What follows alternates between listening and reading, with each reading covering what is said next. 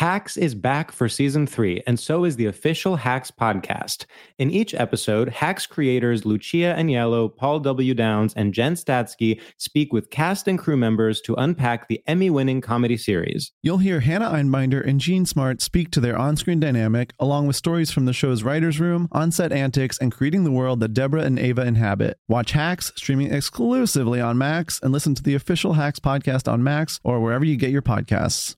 Experts claim there is nothing tougher than a diamond. But at Diamonds Direct, we beg to differ. Have you ever met a mother? Strong, radiant, timeless. This Mother's Day, give her the gift that meets her match. With diamond jewelry starting at $200. Plus Diamonds Direct's exceptional quality and unbeatable everyday price, you're sure to give her a gift that wows this generation and the next to come. Experience the thrill of jewelry shopping done right at Diamonds Direct. Diamonds Direct. Your love, our passion. This is so cool. Don't Tell Comedy is sponsoring this podcast. Don't Tell Comedy are comedy shows that happen in these really intimate, unique spaces like art galleries and backyards and rooftops. I did one of their first shows in 2017. It was in a random clothing store in LA. Now they are in 150 cities worldwide. You got to check them out. They are such a perfect night out. Don't Tell Comedy is the spot to go. Date night, alone night, friend night, whatever you want it to be. It's so fun. Get tickets at don'ttellcomedy.com. Use the code Nikki for 20% off your first show. The Nikki Glaser Podcast. The Nikki Glaser Podcast.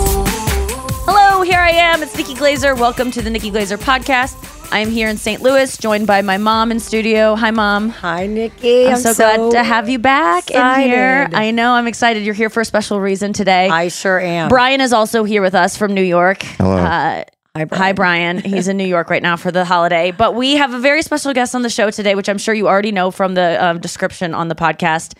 It's one of my favorite comedians of all time, and my mom's favorite comedian. You're our favorite. I don't want to say she's my favorite. I want to say no, it's okay. You're my favorite, but Kathy's my favorite. Kathy Griffin is just such an inspiration to. I would not be who I am without Kathy Griffin. My mom would not be who she is without Kathy Griffin. That's probably true too. So inspiring to us. We've watched her along just for so many years now. She is embarking on her first tour of America in 6 years. It's called My Life on the PTSD List. It is a 40-city tour. I am definitely traveling to Kansas City to go see it because it's the closest that it's getting to me. Nice. I was sad that I couldn't go see you in Vegas. I thought, oh my gosh, is this just a one-off thing? I'm so glad you're back on tour. Welcome to the show, Kathy. I'm sorry to keep talking. Please. I'm just so blessed to meet you today. Oh my God, you're so sweet. Well, I love you. You know that. And Julie, I'm your favorite. Just say it. I'm clearly your okay. You're my favorite. And Definitely. You always have been, but Nikki came into the scene and it was like, what do I do? No, Yeah. Julie, I prefer you to Nikki. Right? Be open about that. No, Kathy, whenever my mom laughs at your material, because we'll watch your stuff together, she always goes, I'm sorry. She's just so funny. She always has to say, I'm sorry. And I go, why are you apologizing? And it's always because she thinks I'm getting offended on some level. And I go, I'm not. No. She is the queen. You're the queen. My mom did the same thing. When I was in the Groundlings, the improv group back in the day, Yeah. I was in the Groundlings with Lisa Kudrow, who of course went on to be in Friends. And my mom would come to the show, and afterwards she would go, oh, Kathleen, that Lisa Kudrow.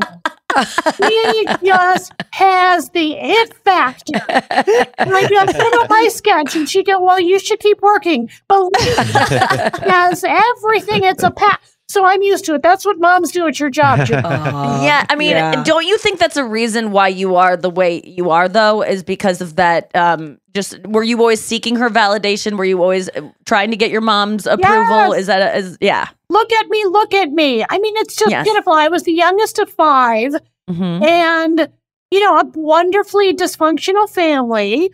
And my parents enjoyed the drink. And so I was just dancing around trying to get their attention. But it was hard to get their attention away from like the highball mix. Do you guys remember what the mix is? Where you would put a powder in a drink and stir it? Which I could do when I was like 7.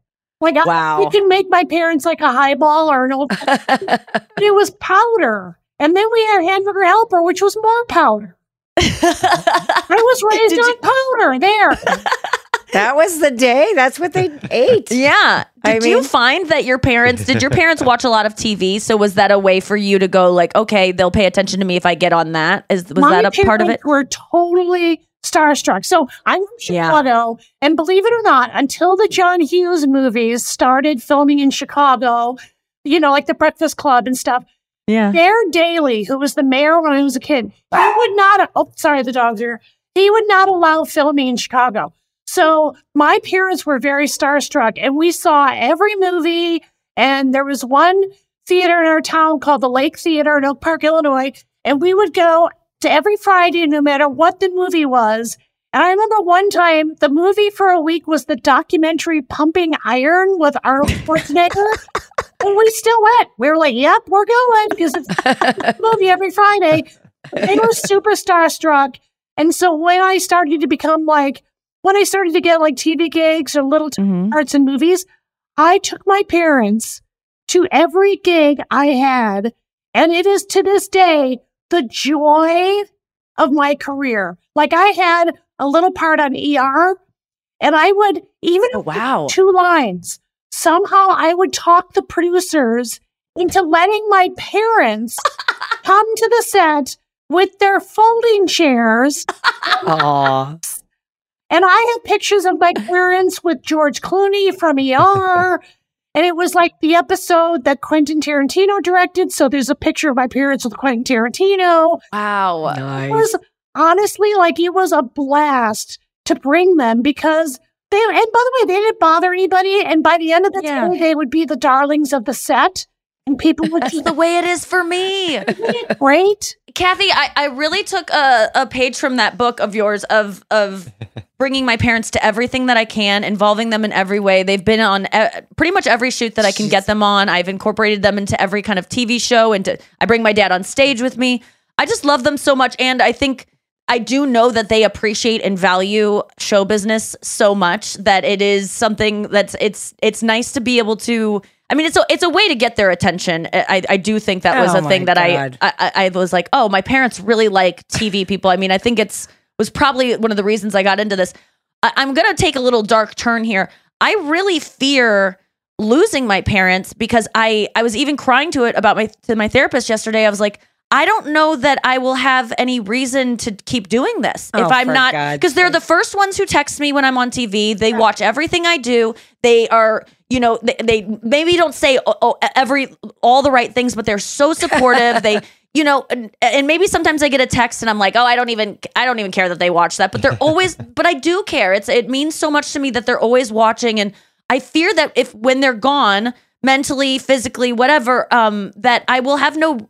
What's making me do this? Because I really think it's to make them proud. You'll bring them back. I learned this from the great Don Rickles, my dear departed friend, the one and only Don Rickles. And his mom came to every show, and he would talk to her, and she sat. I can't remember if she sat in the front or the back, but then she passed away, and there was a certain period of time when he kind of didn't do anything, and then he would talk about her in a way that was very, poetic. And I still talk about my mom and my act because the people that come to my shows knew my mom and my dad. And they say tippet, which is something my mom would say because my mom had enjoyed a box of wine. Yes. And when the plastic bag inside the box was getting low, you gotta tip it. You tip the box and then you use the spigot to get the very last drops. I know this. Because we used to be broke and live in our car and eat dog food. So all that stuff you can still talk about. But I do love talking about your dead mother when she's in the room. Now, Julie, and I don't want to burst into tears with my therapist, but Julie, what celebrities have stuck out with you that you've met? Through Nikki? Blake Shelton. Yes. Well, yeah, Blake. I've met so many. Dave Matthews, Blake Shelton. Wait, tell me about Blake Shelton. Well, Nikki was doing a game show with him. Barmageddon. It's out now. Yeah. My episode will be in January. Oh, good. Good to know. Anyway, we got to, and Nikki's like, do you want to go? Because Taylor Swift is playing in Nashville also. and you can go with me to that. And I'm like, I'm so in. She took me on tour with her to go see Taylor, like 4 different shows, different cities. Nikki's so generous with me, Kathy. It's unbelievable. Anyway, Blake like spent 15 minutes with me, just sitting next to me. It's Mr. Shelton, but go ahead. Well, he honestly, he didn't cringe when I said Blake, but he's such a nice guy. He's just like, I really didn't even know who he was, to be honest. Like, I know who he is, but I didn't know how cool he was, to be honest. Did he just charm the pants off you? Yeah, he did. Yeah. He was really just did. Really, he's like, he's talking about how he met Gwen. Like, he was letting us in on all this kind of like insider info. Yeah. And he had his own green room, but he didn't even use it. He just hung out in ours. And then I thought he was just being nice to me and just like, saying hi to my mom and me and sitting down for a second when we first got there. Yeah. But then I got called to set. And he just stayed with my mom. He just stayed behind and sat with her for 15 minutes. Yeah. And it wasn't even like, oh, I'm just going to be a real gentleman now. It was just like he was genuinely interested in her and her story. And, that stuff really stands out to you. How does Gwen Stefani feel about your whore mother trying to take Blake? Well, I don't know. I said, don't tell Gwen. Your mother's a harlot. I said, don't tell Gwen. But it was so funny because I was shooting a show this summer, and there was some of the same crew from that show.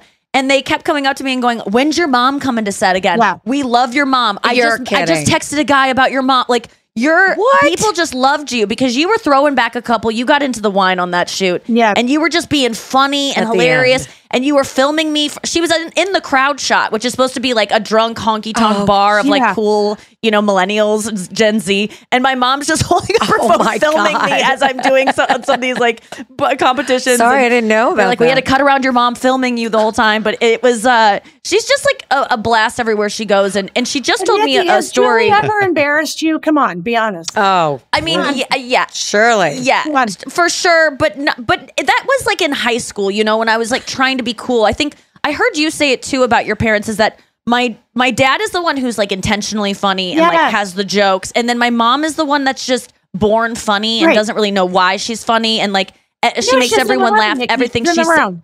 Yeah, Mom, you are the one. I feel like I'm listening to like a couples counseling session, like I do on these podcasts. I love this. They always go, "You can tell her, Nikki. You can tell her." Thank you. Yeah, I mean, I've told you this before. You're the funniest person I know, but you don't even.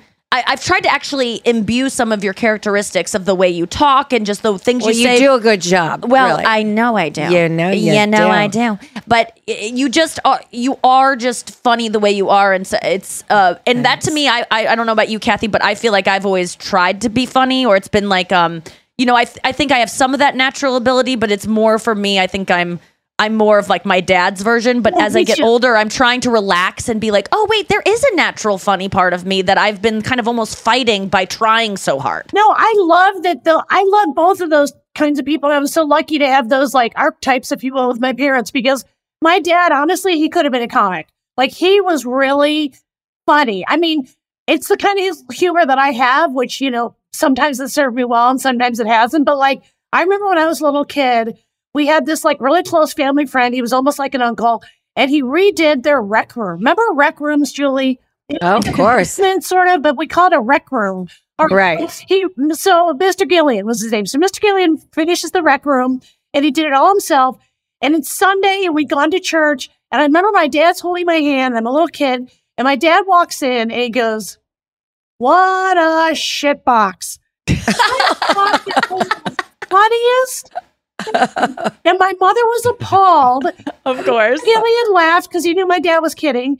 But I want to capture that quality of like being able to be not mean. Like, we're talking about Rickles. Like, believe it or not, Rickles was wounded when people thought he was mean. And I never understood how you could think Rickles or Joan Rivers were mean, because they were so clearly like letting you in on the joke, but their world was this no BS world. And yet my dad did kind of need my mom to be a legit person that was legit appalled at everything he said. Yes. Even though she was giggling too. Right. I love that like balance of my mom was a character. She didn't know why she was funny, my dad could like tell a joke on cue. So and you have that, Nikki, where you can marry those two things, but you can be funny on cue like that. It's, when I let go, I think when I'm obsessed about what I'm going to say and trying to be the funniest, I'm somewhere in between, when I go on talk shows, I want prepared material. I want to know exactly the beats I'm going to hit. I want to make sure I have funny jokes. And then there is a part though of letting go. I didn't come up doing improv or sketch. So I don't have that. I've always just done stand-up. So it's always been like, I know what I'm going to say when I get up there. I don't really do crowd work. I'm kind of nervous about letting myself just go and letting the funny find itself. But as I get older, I think I'm just learning to like myself more and just trust that whatever I am is unique and it's fine. And that's what makes me special. But it takes so many years to fucking start just but you have liking a point yourself. of view, and that's what makes you successful, because comics that just try to write material or almost recite material, it has to come from your point of view. What is the shit you think is funny? Sorry, I don't know if I'm allowed to curse on here. Yeah, please. Okay. The shit you think is funny. But by the way, can we talk about crowd work? Okay. Yes. Nikki, I don't do this trend. Like, if this is the new trend, I'm sorry. Like, I get crowd work and I admire people and I do have an Me too. and that's great. But I actually feel philosophically that if you buy a ticket to, Kathy Griffin My Life on the PTSD tour, you can just relax. Like you know what I mean? Like, I want the audience to know I'm going to do all the work. There's 2 hours where you just have to sit in your seat. Also, you play theaters like I do. That's a very different animal. You can't do crowd work with someone in row 1, because then the 1,000 people behind them or more, if you're lucky, 2,500 people or whatever, they can't hear that person. They have no, Sebastian Maniscalco, because he relies on a part of his set to do crowd work, he will have a camera filming that person and then it shows up on the screen. So he's orchestrated in a way that it can make sense for the whole theater. But you're absolutely right. It's, I know that when I go to shows, or when I was a person that was, before I did stand up, I was terrified of being singled out or being called on. And I think that most people have that. There are some people that are dying to be roasted or be involved in the show. But those people I'm not really interested in entertaining. I actually give a speech before my show that says, like, if you have seen my roast before and you're here thinking that's what's going to happen tonight, it's not. If you're a girl who is brought by one of those guys, like, I can't wait for her to tear us to shreds. Right. I'm not going to talk about, you can get up to go to the bathroom, and I'm not going to be the one to go like, look at this lady going to take a shit. I tell them, please go to the bathroom. Like, I want you to have no anxiety. Just laugh. If you have a weird laugh, let it go like loudly. I'm not going to address it. You can just relax, because I just know that's the kind of experience I want. And I like that you say that, because it's become this trend, and I agree with you. I think it is a talent in its own right. But it really has to be. It has to be in clubs, or like that. You've got to have like a jumbotron and stuff. Yeah.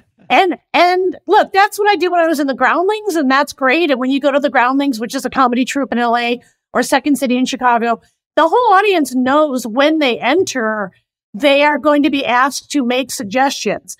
But what's funny, Nikki, is I also have people that think I'm a roaster, but I'm not really a classic roaster. And you and I have both done roasts.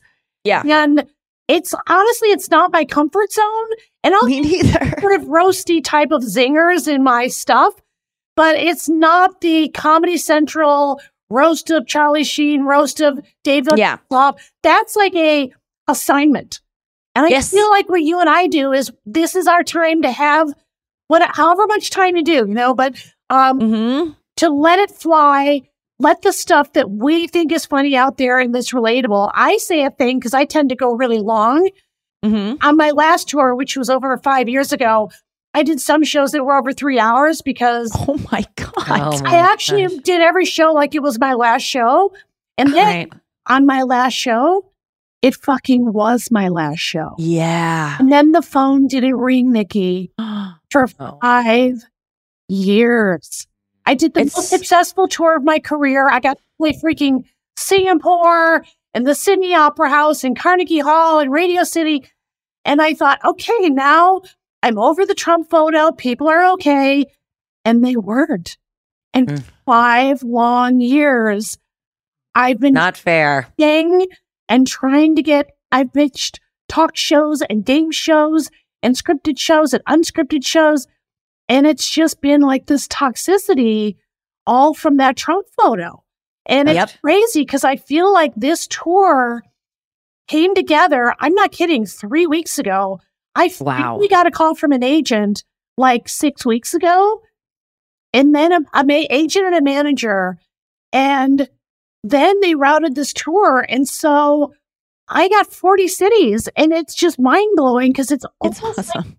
It's almost like America has finally forgiven me, which is a very odd thing to like go through, you know? It's gotta be, because you must have just thought this is never gonna lift. Yeah. They're never gonna forgive me. First of all, they don't even care to listen to what was really going on with that photo and why it happened. Yeah. All they want to know is they think that I was actually making a threat against his life. They don't have any interest in hearing me explain myself. Yeah, I was on the fly list. I couldn't tour if I wanted. I know. And you were under investigation for months. Yes. You were. Wow. I mean, I can't believe what you went through. Being canceled in that vicious of a way is something that so few people understand. And I've researched it a bit. Like people want you to die. People want you to lose everything. Yeah. People really, it must have felt so horrible, especially Kathy, as, you know, someone who people don't understand that comedians are desperate for love, you know, and acceptance. That's why we're doing this. And even if you're a comedian that says crazy things or controversial things, like you said about Rickles, you know, quote unquote mean things, at the core of it is this desperate need of acceptance and love. And so for the opposite of that to happen, I don't know. I can't imagine what you went through. I'm so glad that it's feeling like it's finally lifted. And I can't wait to see how well this tour does. Feels because like a mandatory minimum sentence. Like you got 5 years for a photo when there's other people who did much worse things and got 1 year. And you know, like when people talk about being canceled, first of all, let's be honest. A lot of the people that were canceled were dudes that were like whipping their dicks out and rubbing them against girls.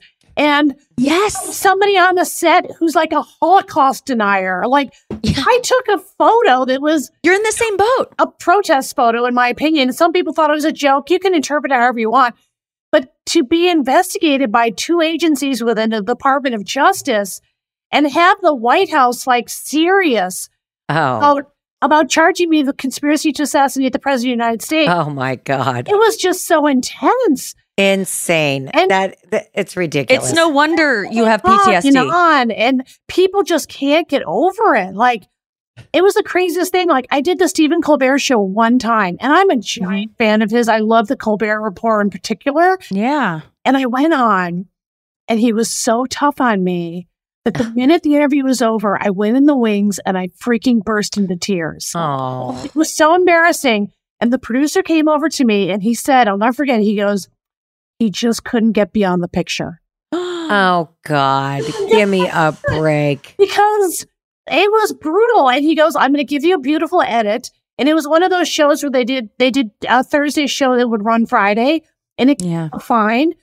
But people that came at me, it wasn't just the right wing. It was left, right, and center. Oh, you know what? Can't anyone just like understand that sometimes you make a fucking mistake? Yes. And that we've all been caught up in a moment. I mean, people can't relate to photo shoots and the ideas that get thrown out and the things that you do. Like, I've had water dumped on me with like a white t-shirt with my nipples hanging out. Like I've done like kind of partially nude photographs when I didn't even want to, because a guy in my kitchen was like, I have a cool idea.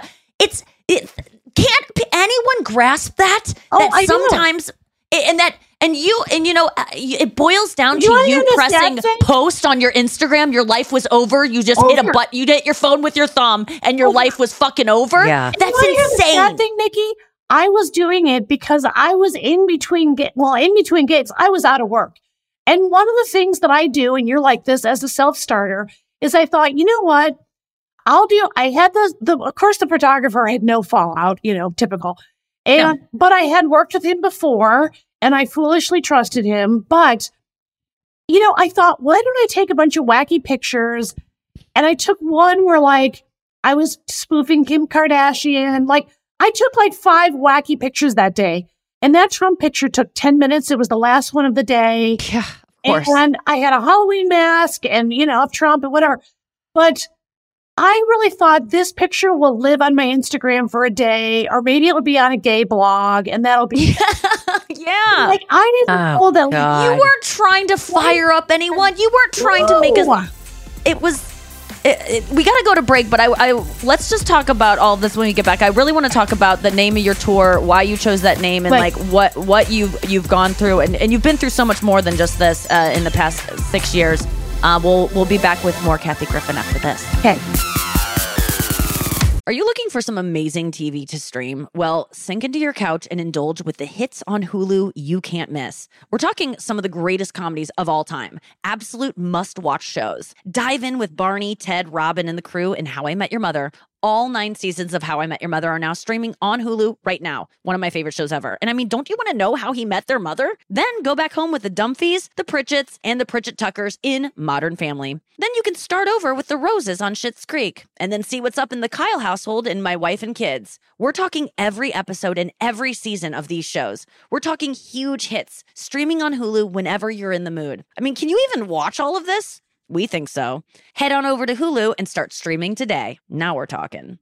Well, the weather is getting a lot warmer, and so your wardrobe probably needs an update. I know mine does, and it's so hard when you want to buy new stuff because you want it to last a long time, you want it to look really good, and you want it to like stand the test of time in terms of like fashion. At least that's what I want. And so that's why I love Quince, because Quince is all about effortless fashion that looks chic and timeless year round. I'm talking premium European linen dresses, blouses, and shorts from $30. Washable silk top. They have so many chic jewelry pieces like these globe boho hoops. I love those. You could just blindly click and end up with such wardrobe essentials. They're not wasting your time at Quince. I love the Quince dress I got. I'm trying to find it because I want to say the exact name of it, but it's like this long sleeve dress, but it's like a midi skirt. It's so cute. It's like silky feeling. It's just, I've told you about it before. Okay, there's so much cute stuff on here. I got to go and get back to the podcast, but you know what to do. Get warm weather ready with Quince. Go to quince.com/Nikki for free shipping on your order and 365-day returns. That's QUINC, quince.com/Nikki to get free shipping and 365-day returns. Quince.com/Nikki. This show is sponsored by BetterHelp. You know, I have the podcast to really vent about stuff that's been bothering me, but even that, I can't say some of the stuff I need to sometimes. And there's certain things you just really can't tell anyone, and that's when you need a therapist. They're just there to listen. They can handle it. They've heard it all before. They can tolerate it. And that's why I love therapists. Don't think that you have to get through anything you're dealing with alone. That is not the way being a human works. You need to tell someone. Please take this opportunity and check out BetterHelp because they will find you a therapist who will meet your needs. I've benefited so much from therapy of saying the darkest stuff I would never even say in the podcast. And I know you're like, wait a second, you leave dark stuff off the podcast? Yes, I get even darker, if you can believe it. So if you're starting of thinking giving therapy a try through BetterHelp. It's designed to be convenient, flexible, and suited to your schedule. And it's online, and you can leave your therapist at any point with no questions asked. So this is perfect for someone who's non-committal, who's scared, who's never tried therapy before. Get whatever you've got off your chest. Get it off your chest with BetterHelp. Visit BetterHelp.com/Nikki Glazer today to get 10% off your first month. That's BetterHelp, HELP.com/Nikki Glazer. We're back. Kathy Griffin is here. She is back on tour, 40 city tour. And I like that you said that I watched an Instagram live of yours recently. These are secondary cities. So these aren't the big cities. These are like, you know, you took your agent made a plan for you. Tarrytown, New York, Omaha, Red Bank, New Jersey, Napa, California, like yes. cities. And I'm this go around, I'm not doing like LA, New York, Minneapolis, Chicago. I have to, Nikki, I take it the temperature. Yeah, but I also have to earn my way back. Like my dream is to play Carnegie Hall again. Mm-hmm. You've played it 5 times already. 5 times, just me, no opener, nothing. And you've never met anyone who loves standing on that stage more than I do. I know. Garland, I'm sorry. You know, all the I have to earn my way back to Carnegie. I hope to play the Chicago Theater again. I hope to play the Kodak in LA. But I don't know, you guys. I'm scared. I know. It's 100% going to happen. This is your people, whether or not people have forgiven you, everyone who has a head on their shoulders and has been a fan of yours in the past is back on board. Is always a fan. Yes, I can't. I was clamoring for you to come back on. And I want to ask your advice. So, okay, so Julie, you're a super fan of mine. Obviously, you know I'm a humble legend. All right, so that's what I love about you. I'm just humble. The thing that I think really just hurts, but I want to figure out a way to work around it, is what hurts the most is all the people that think about that Trump photo, but they've forgotten they did like Kathy Griffin, My Life on the G List. They did like my specials. They did like, whatever. And I felt like that photo took away my entire body. Unfair. I just can't even believe how unfair. I'm the same person. Exactly. And I guarantee you, anyone who's seen you in concert and anyone who knows you, all your fans will be there. They're coming back. All right. These are other people that canceled you. Yeah. And the people that aren't going to come back have a brain disorder. I mean, that's what they have, a mental illness, which we all know about. And it's like anything to do with that guy, they can't open their heart to any kind of reasoning or just they can't use simple logic. But I really do think the press you'll get from this and the stories that will come out of it, the different appearances you'll make, you're going to start being in their face again a lot more, and people are just going to fall in love with you all over again because you're so fucking funny. I'm so excited to hear this material. You are just one of the most prolific. You are probably the most prolific comedian we have. I always say I'm so grateful that I'm a Swiftie because she is just so prolific and she's constantly putting out stuff. And, if you're a fan of Rihanna, you've been waiting for an album for like 2 decades. Right. And it sucks. But, when you're a fan of Kathy Griffin, I was looking at your special spread of like 20 specials that you've put out. Yeah. You would shoot sometimes 3 specials in a year. Like it would be like, 13 months and there would be 3 specials. I'm sure you've been over this before. How do you generate material? What is your writing process? I just saw an Instagram of you actually just typing away of like, how are you getting ready for tour? And it's just you feverishly typing. Is that your process in front of a laptop? Not really. In fact, I'm just old school bullet points. Like, I have same. It's so ridiculous. I still bring a notebook on stage with me. I don't really look at it, but it's like a security blanket. Me too. Yes. Like bullets, and then I'm off and running. And I'm lucky if I get to all of them at the end of the 2 hours. But you remember all of the punchlines just because I have the same thing. Like once you say something that's funny and gets a laugh, it just imprints in your head and it's there. Yeah. Yes. So remember, I'm from the groundlings. Like I was an actress first, and I went about it, as my mom would say, ass backwards, where I was like on a sitcom. And then I did my first special. I didn't do my first special till I was 36. So I wasn't even on CD till I was 36. So I'm a lady. You look so fucking good too. It's insane. Yeah. I mean, I love the improvisational nature. And you want to hear some dish that I'm going to try to please. Well, let me say, but like, I'm kind of bitter because I've never been on that show with Jerry Seinfeld, Comedians in Cars. Yeah. Because Jerry doesn't think I'm like a real comic because I improvise everything. And no, but you don't. But Kathy, you don't. Like you're not filming specials improvising. I bet you anything. I can watch your specials. I know that maybe you got to the jokes by improvising, but when you tape a special, maybe 1 or 2 or 3 lines is improvised that night. Yeah. But you have memorized the material like anyone else does. You're just not there with a notebook writing out jokes long form. That's interesting. I do feel like there is a difference between the way the comics that sit with a laptop and memorize their jokes and write them out and then recite them over and over. Look at comics like us who have just kind of worked it out on stage. But there's no difference. You've memorized and come up with material just like they have. There's also room for everybody. And so I can't even imagine having feelings about a comic the way people like turned on me. Like, it's so shocking to me to this day that people have these such strong feelings, because I think if there's a comic I don't particularly like, I just maybe don't like them. But I don't go on a mission to ruin them, And that's not the people that loved you, Kathy. These are people who love somebody else, and he's despicable. I know. But sorry, they will stand behind him. It doesn't matter what you did. If you said something bad against him, they're going to dislike you. But there's something that I'm sorry, something resonates with me with what you're saying, Kathy, is like, and it pains me to hear it from you because you're just someone who I look at as like so strong and just like the funniest person alive. And to hear this, like, why are they still mad at me? Why don't they like me?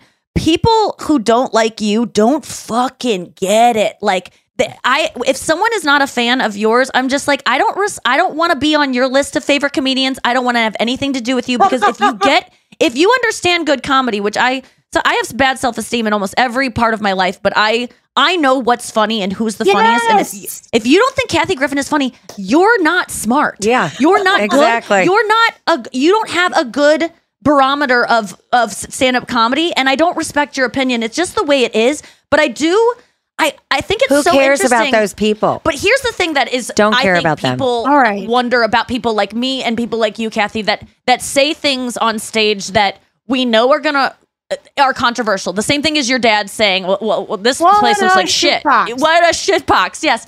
We say things like that.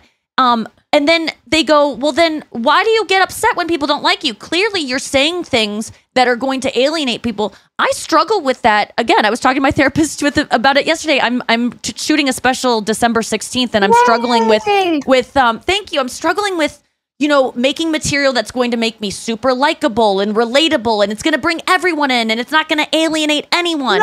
And then at the same time, I know, but don't you struggle with those two as well? Like, I want everyone to like me, but also I want to be myself and have my opinions and have my point of view. How do you square those two? Because at the end of the day, you still have to be the businesswoman who's selling tickets. And so what I'm trying to work on is I kind of let go of the notion of trying to broaden my fan base, because we've all become so siloed that I'm never, like, it does make me sad, but I'm never going to get those Trumpers back. Yeah. And there are certain regions. I mean, Nikki, I used to play everywhere. I played every Southern market you can imagine. I played the riverboat casinos. I played the performing arts centers. And look, let's face it, some of those markets, they may never forgive me. I mean, when you're talking deep Trump country, what did you do? I don't really know what you did. I think I can go there. See, although I am going to Lexington, Kentucky, and I'm selling pretty well there, which is shocking. Yeah. I can also try to be the beacon of, like, for the gays and the ladies and the people. Yes. And maybe just don't want, they're just not down with that. And that's what I would want. Like, if I lived in Trump country and I couldn't help it, I had to live there, I would absolutely go see a comic coming to town that was just going to have an opposing view. And by the way, let me just say, believe it or not, in my new show, I actually don't mention Trump once. And it's not like I'm scared or anything. He just kind of doesn't come up. And I really like talking about all this PTSD stuff. And I think it's relatable. But like you said, yes, I'm mindful of, I think the PTSD stuff is funny, but what I'm finding really rewarding is people relate to it with everything we've been through with COVID, which, by the way, not our most shining moment. We didn't exactly deal well with COVID. We lost our freaking minds. But we haven't recovered. And, I had lung cancer, so my voice is like a little bit more high-pitched. And so I talk about that, and I say to the audience, clap if you've been affected in any way by cancer. Well, almost everyone claps. And I go, clap if you've been affected, in any way by losing a friend, somebody in your Facebook group, a coworker, to MAGA or QAnon. Almost everybody claps. So then I'm like, okay, I can talk about this stuff. Mm-hmm. But, I don't know. It's super, super personal. I didn't think I'd ever be talking. I didn't think I could have PTSD. I thought it was... Yeah, tell me about that, because I've heard you speak on it, but how did it show up for you? And what did you think it was at first? How did you get diagnosed? What are your symptoms? Well, so after I got cancer, I had my surgery, and they took half of my left lung out. And so I have 1.5 lungs, Nikki. Oh my God. I have. What are you feeling from that? Is it hard to breathe? Is that what affected your voice? Yes. So during the surgery, I was injured, and my left vocal cord is permanently paralyzed from the tube. So what's weird is that when I had cancer, I had no symptoms, and now that I'm cancer free, I sound like I'm sick. And oh my God. And so it's just an injury from the surgery. Yes. Right. And so, I have to say right up top, like, why my voice is more high pitched. And then I go into like making fun of the audience for having two lungs and how I'm bitter the lunged community and how I can see their rib cage is expanding and it makes me bitter. So yeah, you know how it is. You try to throw in anything and try to make it. Yeah. And the PTSD for me was for about 10 months. This is the darkest period of my whole life. For 10 months after my cancer surgery, and I just wasn't getting better, I could not stop vomiting. And let me tell you, that lays you out. Like, you can't do anything. You're dehydrated all the time. Jesus. I was going to the emergency room for IV infusions constantly. And then I had shrinks and my oncologist. Every doctor said you have PTSD. And I just wrote it off. I was like, I'm from Chicago. We don't get PTSD. I just thought that's... It's for people who come back from war. Like, that's what you just assume. Right.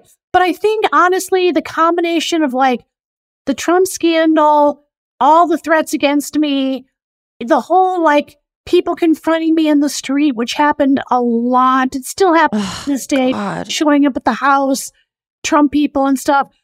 And not having really a place to go. Although I will say the FBI was very helpful, and I kind of credit them for saving my life, because they would come to my house when there was what's called a credible threat.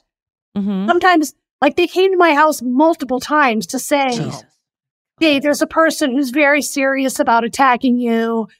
And I just got used to it. In fact, I did a movie, which nobody distributed, but I'm proud of it, called Kathy Griffin, A Hell of a Story. And it's a concert movie with some documentary footage. And the day of filming the comedy special part, the FBI, unannounced, came over and they were like, there's a threat. You know, somebody's going to try to kill you. Do you have a show coming up? And I said, yes, tonight. You know, so that's just a mind fuck. And then I think, you know, getting cancer and then having it alter my voice. I felt like I lost my voice as an artist during the Trump thing. And then I literally lost my voice. So now I'm just trying to get out there and tell people, like, I sound a little Minnie Mouse, but I'm okay. I'm not in pain. And then I talk about all the crazy ass shit I do to just try to stay normal, like Kundalini yoga, which I don't even know what that is, but I do it, and I yell shit, and I fucking have oils that I'm afraid of because I'm afraid of the essential oil people. Because they're mid-scheme and I'm afraid of them. Don't tell them I said that. It's just all this stuff that I never thought. Oh, and then get this. I became addicted to prescription pills during the Trump thing. And I tried to kill myself. And then I even talk about... With the pills? You tried to kill yourself with the pills? Yes, I took like 100 benzos. And you guys, the worst part about trying to kill yourself is when you fucking wake up. I was like, oh, you can't even do that, right? My first words were, you are fucking kidding me. Like, those are my... Wait, did you write a note? Like, what led to that moment? You wrote a note? Kathy. I was so messed up on pills. I'm in AA.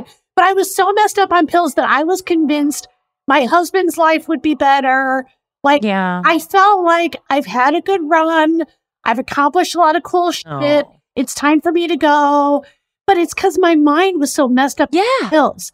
So I even make fun of AA in my act because nothing is more fun than an AA meeting when someone goes up drunk. Oh, I'm supposed to laugh, but I fucking love it. Yes. All of it. And like I said, I hope it's relatable. And like you said, yes, I want people to laugh, and I want to make people laugh, and I want to take them out of whatever they're going through for a couple of hours. It's like pretty simple. Yeah. You're just trying. I mean, at least I feel when the stuff I talk about, I'm not trying to offend anyone, really. And I think it gets misconstrued as that so often, but I don't like things not being talked about that are like open secrets. Yes. And I think that the only way, it's an AA term, but if it's mentionable, it's manageable. And so when I have an entire bit about molestation or rape or, I have tons of different things that people will go, you can't touch that. Or suicide. Yeah. And people say you can't say that. And I always go, well, there's always an excuse for like doing like, a bit. You're like, well, I can talk about this because my brother is this. And I'm like, well, I can talk about suicide because I I'm going to do it someday. Yeah. You know, like I always, I'm a future victim of it. So I think I can, but I think, you know, you got to talk about these things because if we don't talk about them, then people keep struggling with them alone. And it might make some people feel awkward. What the hell are we doing? I'm not interested in talking about things that are not, I want to talk about things that are on the surface that I want to talk about porn. Yeah. It's so weird. Porn, no one talks about porn, yet everyone's kind of, not everyone, but many people are watching it and it gets built, they have more, views on YouTube than David went after dentists. Like, it's everyone's watching it, but no one's talking about, these are the things that interest me. And I think it sometimes just gets seen the wrong way of like, oh, you love saying the thing that's going to upset everyone. It's like, that's the last thing I want is someone to be upset. I just think it's interesting to talk about things that no one else is. And I got to just credit you for your bravery of, I have like a bit I'm working on about a celebrity that I'm just like, man, if this person's like camp comes after me, like I could lose, people don't know this about the business, but the fan armies. Oh my God, the fan armies. Fan armies, but also like their publicists. Their publicists can say, well, you know what? She said this about her on a show. So we're never going to do Jimmy Kimmel if you let that girl do Jimmy Kimmel because of what she said. So they can start kind of blacklisting you from things if they're famous enough, but also their fan armies. What do you hold back ever with the celebrity stuff? Has there ever been a bit that you did say that you go, oh man, I really regret doing that? Have you, I'm sure you get asked this all the time, but the run-ins, you have the book. I have the book on my shelf, the A to Z Celebrity Encounters, which is incredible and has informed so much of how I look at certain celebrities now. Oh, I thank you for that so much. The book aren't even talking to me now. Like I look at that book and I'm like, I wrote a freaking love letter for this person. They should send me some goddamn flowers. But no, I love celebrity run-ins because, look, we all see celebrities and we're all interested in people that are in the forefront, whether it's a political figure or a Kardashian. And I love lifting that veil because the veil is there. And now you've got celebrities that are like influencers, and that's a whole other game. And I get such a kick out of running into these people because there's like the legit people with talent that I'm just fascinated by. Mm-hmm. And then there are the people that are famous for being famous. But yes, I have, I've been blacklisted by everybody. I've had everybody pissed off at me. I've been confronted by everybody. And I just have to laugh because like I had like Demi Lovato's fans come after me. Those are some pissed off cutters. Let me tell you. Pissed off cutters. And I was tweeting one night and I had done like a double in Seattle. And I was just, you can't sleep. So I was like, okay, I go on Twitter. This is like before Twitter was X. And I'm like, okay, I'll take questions. And somebody wrote, who's like the biggest douchebag celebrity you've ever met? And I wrote Debbie Lovato because Debbie. Debbie. I go to bed. It's so much better than writing Debbie. My phone is like blown up. And you know that feeling if you look at your phone and there's way too many texts? Way. Yeah. Oh, and someone's died or... And you get that feeling that's right. You're like, who died? Okay, so I call them the Debbie Army. The Debbie Army was livid. And then Debbie herself posted a picture that she took, that I didn't know she took where I'm in the background, and it was at iHeartRadio, and I was introducing somebody, and then I went to watch Rihanna, and Demi Lovato took a picture of like herself going like, but with me in the background, like pointing to me like, eh. So when she stand up, then the army went. It was on. So it was go time. And I'm sitting there like, I'm in my 50s, kids. I don't know. I didn't have a fanner. I liked Carly Simon. I don't even know what you're talking about. Yeah. No, as a Swiftie, I understand the ire that can come out of those kinds of communities. And I don't take part in that kind of, that part of the fan base, but you're walking a minefield now, and it's only increased with social media. So when you first started talking about, Barbra Streisand with did you know that bitch painted my mind white? Yeah. Like that story and stuff. Like there wasn't these like social media, storms that could start happening and turn everyone against you. I want to go to break, but then I want to come back and I want to hear your justification for that answer of Debbie Lovato when we get back. Okay. Are you looking for some amazing TV to stream? Well, sink into your couch and indulge with the hits on Hulu you can't miss. We're talking some of the greatest comedies of all time. Absolute must-watch shows. Dive in with Barney, Ted, Robin, and the crew in How I Met Your Mother. All 9 seasons of How I Met Your Mother are now streaming on Hulu right now. One of my favorite shows ever. And I mean, don't you want to know how he met their mother? Then go back home with the Dumfies, the Pritchetts, and the Pritchett Tuckers in Modern Family. Then you can start over with the Roses on Schitt's Creek. And then see what's up in the Kyle household in My Wife and Kids. We're talking every episode and every season of these shows. We're talking huge hits, streaming on Hulu whenever you're in the mood. I mean, can you even watch all of this? We think so. Head on over to Hulu and start streaming today. Now we're talking. I'm Katya Adler, host of The Global Story. Over the last 25 years, I've covered conflicts in the Middle East, political and economic crises in Europe, drug cartels in Mexico. Now I'm covering the stories behind the news all over the world in conversation with those who break it. Join me Monday to Friday to find out what's happening, why, and what it all means. Follow The Global Story from the BBC wherever you listen to podcasts. Tired of hair removal tools that just don't cut it? Conair Girl Bomb gives you smooth, flawless results while putting you firmly in control. From achieving that silky smooth skin to boosting your inner confidence, Conair Girl Bomb is all about helping you elevate your self-care game. Whether it's creating a hype playlist, throwing yourself into a hobby, or scheduling some me time, self-care is important to keeping you feeling confident and empowered. It's time to take your hair removal routine to the next level. You can trust Conair Girl Bomb to get the job done right.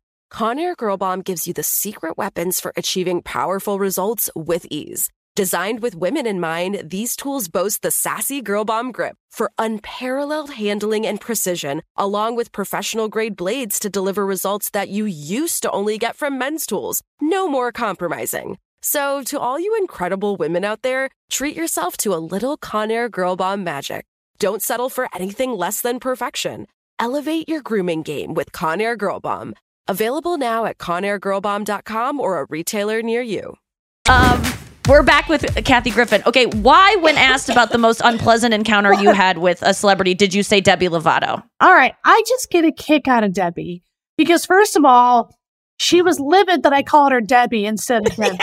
And I just think that's funny. I've been called Kathy Lee Griffin. I've been called Kathy Griffith. I've been called my career. I don't give a, that is not my problem in life. But she just seems to lack a sense of humor about herself. And that is my favorite kind of celebrity. I'm sorry, but most of them. Right? So I don't make fun of like somebody who's really funny on a sitcom or somebody who's like on SNL because they're a funny person. But I really get a kick out of especially young celebrities that are wildly famous, incredibly rich, beyond privileged, beautiful, lauded, and yet every time I would run into Debbie, she just was like a sourpuss. So after this whole thing happened, we were both at the Tonight Show. I was the first guest. She was the singer, right? Whoa, after this happened? Yes. Oh my God. What did you think when you realized she was going to be, did you try to get rebooked? I would be so scared. I was terrified of her army. And so I saw her in the hall. I was terrified of her. And I said, right over in the hall, she came by me. And I was like, okay.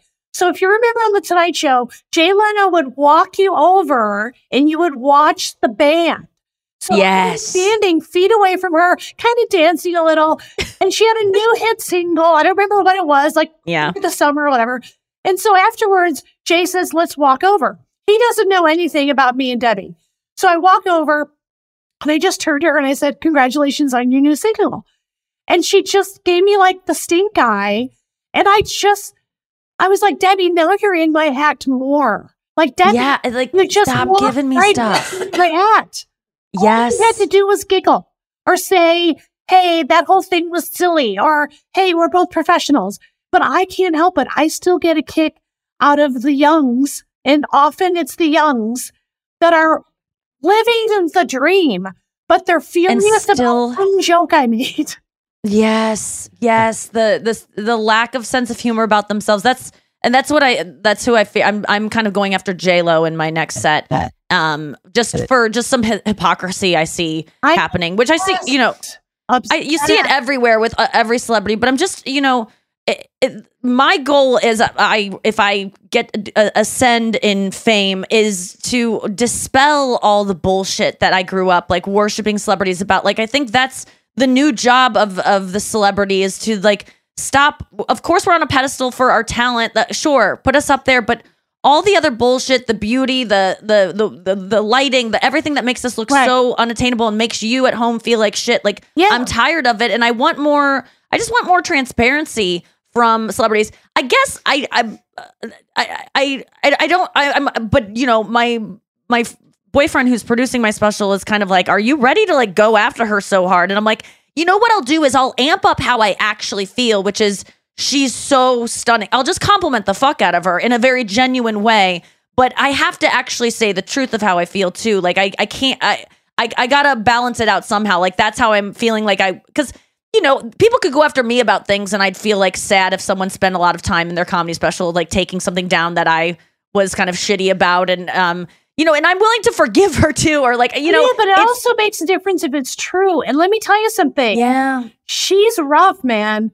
She's fucking rough trade. I've heard some stories. Times. I've done everything from, I hosted the Billboard Awards one year when she was singing, and I'm saying that in air quotes. And I saw her like one time I got to go to a Kardashian Christmas party, which that alone was a dream. And of course they have like a photo booth with like perfect lighting and everybody looks 12 years old. And so he was with A-Rod at the time.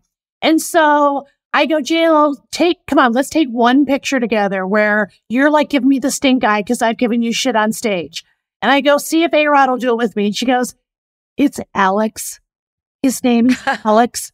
Oh my God. And I was just like, I came up to her and I said, give me the stink eye in the picture. Like, I'm handing it to her on a silver platter to go, I am willing to be the jester and you're beautiful, successful, gazillionaire JLo. And I'm actually saying, give it to me. Like, yes, that's a funny picture for both of us. Right. But all she kept saying was, it's Alex. Alex. And so because I photobombed a picture of them together, and she legit was pissed. I'm sure. But I'm just like, what? And 2 seconds later, they got to take their grand picture, but I couldn't figure out why she was such like a malcontent. But I am fascinated by that. That's the fascination. Why are you such a bitch? Like, why are these people why do they treat people horribly? How like, can the I guess world go more your freaking way? I know. And yet because I guess it just seems to happen with fame with people. And I know you've encountered this countless times, way more than I have, of just people who are the most famous had the most gifted just genetics, and then just handed to them on a silver platter their whole life, and yet they're so mean. People, you hear stories about people working with them on set and how they're just a nightmare to work with, and it's like, why? And how is this person still working when they're such a cunt? Like, yet you get canceled for a picture, but then a person who treats everyone and doesn't let them look at them on set, is mean to everyone, holds up production 4 hours because their tea was cold or whatever, their eyelash extensions weren't the right ones or whatever, and holds up $1 million production. They get to keep working. Why? Why can't they just figure out that all they have to do is laugh at themselves? That's all they have to do. Like Brooke Shields, I was on a show with her for 4 years. And and I always say she changed my life because I went from not working to being on an NBC sitcom back in the day when it was like must-see TV. So she doesn't care for me because I put a story about her in one of my specials, even though she came to see me live one time and I told the story and she was like, oh, that was really funny. Don't forget to put this part in. What? Like, wait, which story was it? It was about her wedding. Yes, I remember. Okay, her mom, who was a famous alcoholic, but I get along great with her mom because I you know how to be around alcohol. I talk to a drunk like no. Yes, I can see the fun part, and her mom was, I'm not saying she was the best mom, but she was smart and clever and whatever. And so it makes me sad because I have such warm feelings for Brooke Shields, and we worked together every day for 4 years. And she's Brooke Shields, like the most beautiful, celebrated, she did comedy, she did drama, she did Broadway. Yeah. And we were like close. And I just would go, that's her choice. Did you apologize? I mean, was there a interaction between you two where you said, She kind of like okayed the story. Right. But what pissed her off is Howard Stern mentioned it one time when I was on Howard. And she has an issue with Howard, even though I kept saying, Brooke, if you go on Howard Stern one time, oh my God, he will kiss your ass. He will fall in love with you. And then you'll become a regular. Yes. So, but I think she maybe has that like pretty girl thing where she kind of just didn't want to get there. Yeah. I don't know. That's a bummer. I know. You seem like a really good friend. Yeah. And so it makes me sad when people don't take the joke, but also carry it on for like years and years. Yeah. Well, final thought. I mean, there are some people, we can talk about the people that have been unpleasant, but some people have been extremely kind to you even throughout your cancellation. Yeah. And I heard you mention Kimmel never blacklisted you, Seth Meyers, Stern. Howard, yeah. I mean, Jimmy Kimmel had me on because my voice used to be even more high-pitched. I'd had like 5 surgeries on it. And God. So I went on there when I was literally talking like this. Oh, yeah. And he had me on, and he, when I got kicked off Twitter personally by Elon Musk, because Elon... Oh, yeah, that's right. Because what I did was I changed my username. It's hilarious what you did. And the night before the midterms, I was tweeting... I've talked to the mothers of my children, and I am now pro-choice. Vote blue no matter who. #Biden-Harris. And so people thought it was really Elon, and he got mad, and he had a fit, and he kicked me off. And then Jimmy called, and he said, we wrote a sketch where you're playing Elon Musk. And amazing. So, yeah, the ones that get the joke, I'm so freaking grateful. Like, you have no idea. It just means the world when people just roll with it. And can I ask you, going back to your voice thing, so you came out of lung cancer surgery. Yeah. Just thinking, okay, I just went through all of that. And then you talk for the first time and you just go, what the fuck? Like, was that a totally they didn't voice. Intend to damage your vocal cord. That was a thing that happened. Right. In fact, the surgeon was like, well, I know what you do for a living and we need you to be out there doing your comedy and we'll be careful. And it just happened and it's permanent. And so I've had to live with that. And I just ask the audience to kind of go with it, but I can't really do impressions the same. And, it's weird because as a comic, so much of what we do, you have to really project. Like, I don't want to say I'm a yelling comic, but yelling and cursing is my love language. It's and telling you what you did wrong is how I say I love you.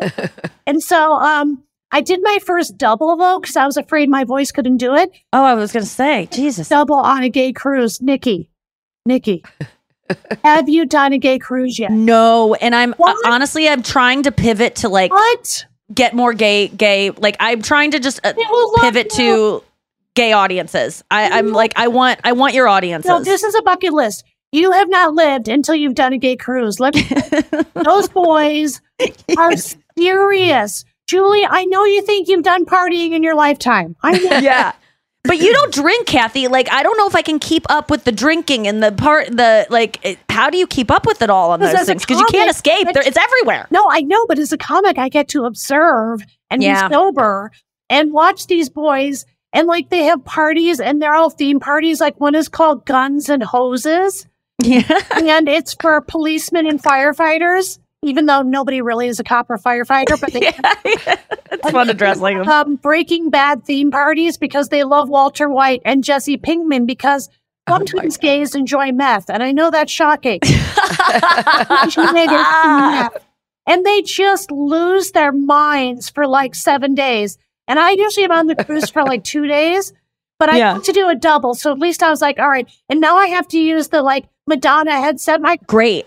But I love it. It's much. That's so you though, man, because you should have been using those for years. You're so physical and I want to see you walk around. I love you with a mic and I love your mic work. Honestly, I've definitely, even watching myself sometimes, I'm like, oh, you've definitely learned some things from Kathy, but that seems to be that would have freed you up. That's a nice little thing that happened out of this voice thing. No, I love it. No. I love it. And the first time I had it was at the Mirage, because casinos, they're almost like TV studios. They have everything. Yeah. I'm going to buy one now and take it town to town. Yes. I don't expect these theaters to like have it, but I don't even remember the name of it, but it's really helpful. And for the first time, I have the freedom of my hands, and I love that. I'm pretty physical. Like, I make fun of all the exercises I do for PTSD and get down on all fours. And I do this thing. Do you know what this is? Cat cow?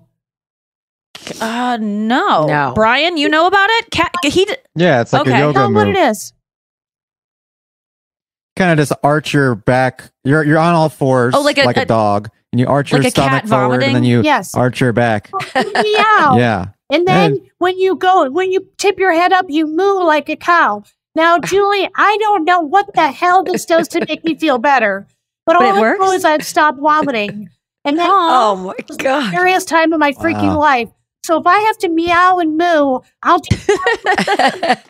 do whatever it takes. I'll get spayed. I'll do whatever it takes. And You're hilarious. So I get to get down on all fours and do my meow moo. Nice. Well, your voice really does. It's improved so much. I had vocal cord surgery a year ago because I had nodules, and I don't know. Did you go to Dr. Zeitel's? No, I usually go to Dr. Sugarman. Okay, and I know. I think we've worked with. Do you work with Amy Chapman on voice stuff? She's fantastic. Yes. She worked with me on The Masked Singer, and she told me that she loves you so much, and I was so excited to have the same voice teacher as she does a thing where she like literally massages your. Oh, it's the best. Yeah. She does a larynx massage. Yeah. It's so good. But yeah, you sound amazing, Kathy. I think you. And so I'm kind of self-conscious about it. It doesn't sound like you're in pain as long as you establish that up front. Yeah, for people that might worry about it. Yeah. Yeah, there's it. Honestly, it's not even noticeable. Okay. You really forget about it. Yeah. No, it's at first you go, oh, she sounds different, but it's nothing to be self-conscious about. I hope you accept that. All right. Yeah. If you hadn't mentioned it, I would not have even thought twice about it. Well, okay, good. I'm so excited to see you on tour, though. I'm really gonna make an effort to drive across Missouri. I'm in St. Louis to come see you in Kansas City. Yes. I cannot wait to see you. I can't wait for this tour. Everyone has to go and buy tickets to this. Kathy is just one of the most original, most inspirational, the funniest people ever. Her live shows are insane. They're sometimes 3 hours long. It's an experience, man. So you got to go see her on the My Life on the PTSD tour, and you can get those tickets at kathygriffin.com. And they're available right now. Go check all the tour dates. There's 40 of them. Read her books. Watch her specials. She has 20 of them. Immerse yourself in all things Kathy if you haven't already. She's one of my favorites and always will be. I'm so honored that you did the podcast. Thank you so much, Kathy. I just love you so much. You call me anytime. You know where to find me. Thank you, Kathy. That means the world. Julie, I love you. I miss you. Oh, God, I love you too, Kathy. All right. Maybe I'll come with Nikki to come see you. We're going to go, you for sure. Nikki, Julie, you just get All right. I love it. We have a special relationship. I love you. Guys, I appreciate it. Bye, Kathy. Thank you so much. Bye. This is so cool. Don't Tell Comedy is sponsoring this podcast. Don't Tell Comedy are comedy shows that happen in these really intimate, unique spaces like art galleries and backyards and rooftops. I did one of their first shows in 2017. It was in a random clothing store in LA. Now they're in 150 cities worldwide. You got to check them out. They are such a perfect night out. Don't Tell Comedy is the spot to go. Date night, alone night, friend night, whatever you want it to be. It's so fun. Get tickets at don'ttellcomedy.com. Use the code Nikki for 20% off your first show. I'm Katya Adler, host of The Global Story. Over the last 25 years, I've covered conflicts in the Middle East, political and economic crises in Europe, drug cartels in Mexico. Now I'm covering the stories behind the news all over the world in conversation with those who break it. Join me Monday to Friday to find out what's happening, why, and what it all means. Follow The Global Story from the BBC wherever you listen to podcasts. Looking for hair removal tools that not only deliver smooth results, but also empower you with a sense of complete control? Enter Conair Girl Bomb, your secret weapons for smooth, sleek results, made just for women. From the ultimate Girl Bomb grip and professional-grade blades, you don't have to compromise and settle for less. Conair Girl Bomb equips you with the precision and power previously reserved for men's grooming tools. So take your hair removal routine to the next level with Conair Girl Bomb. Available at ConairGirlBomb.com or a retailer near you.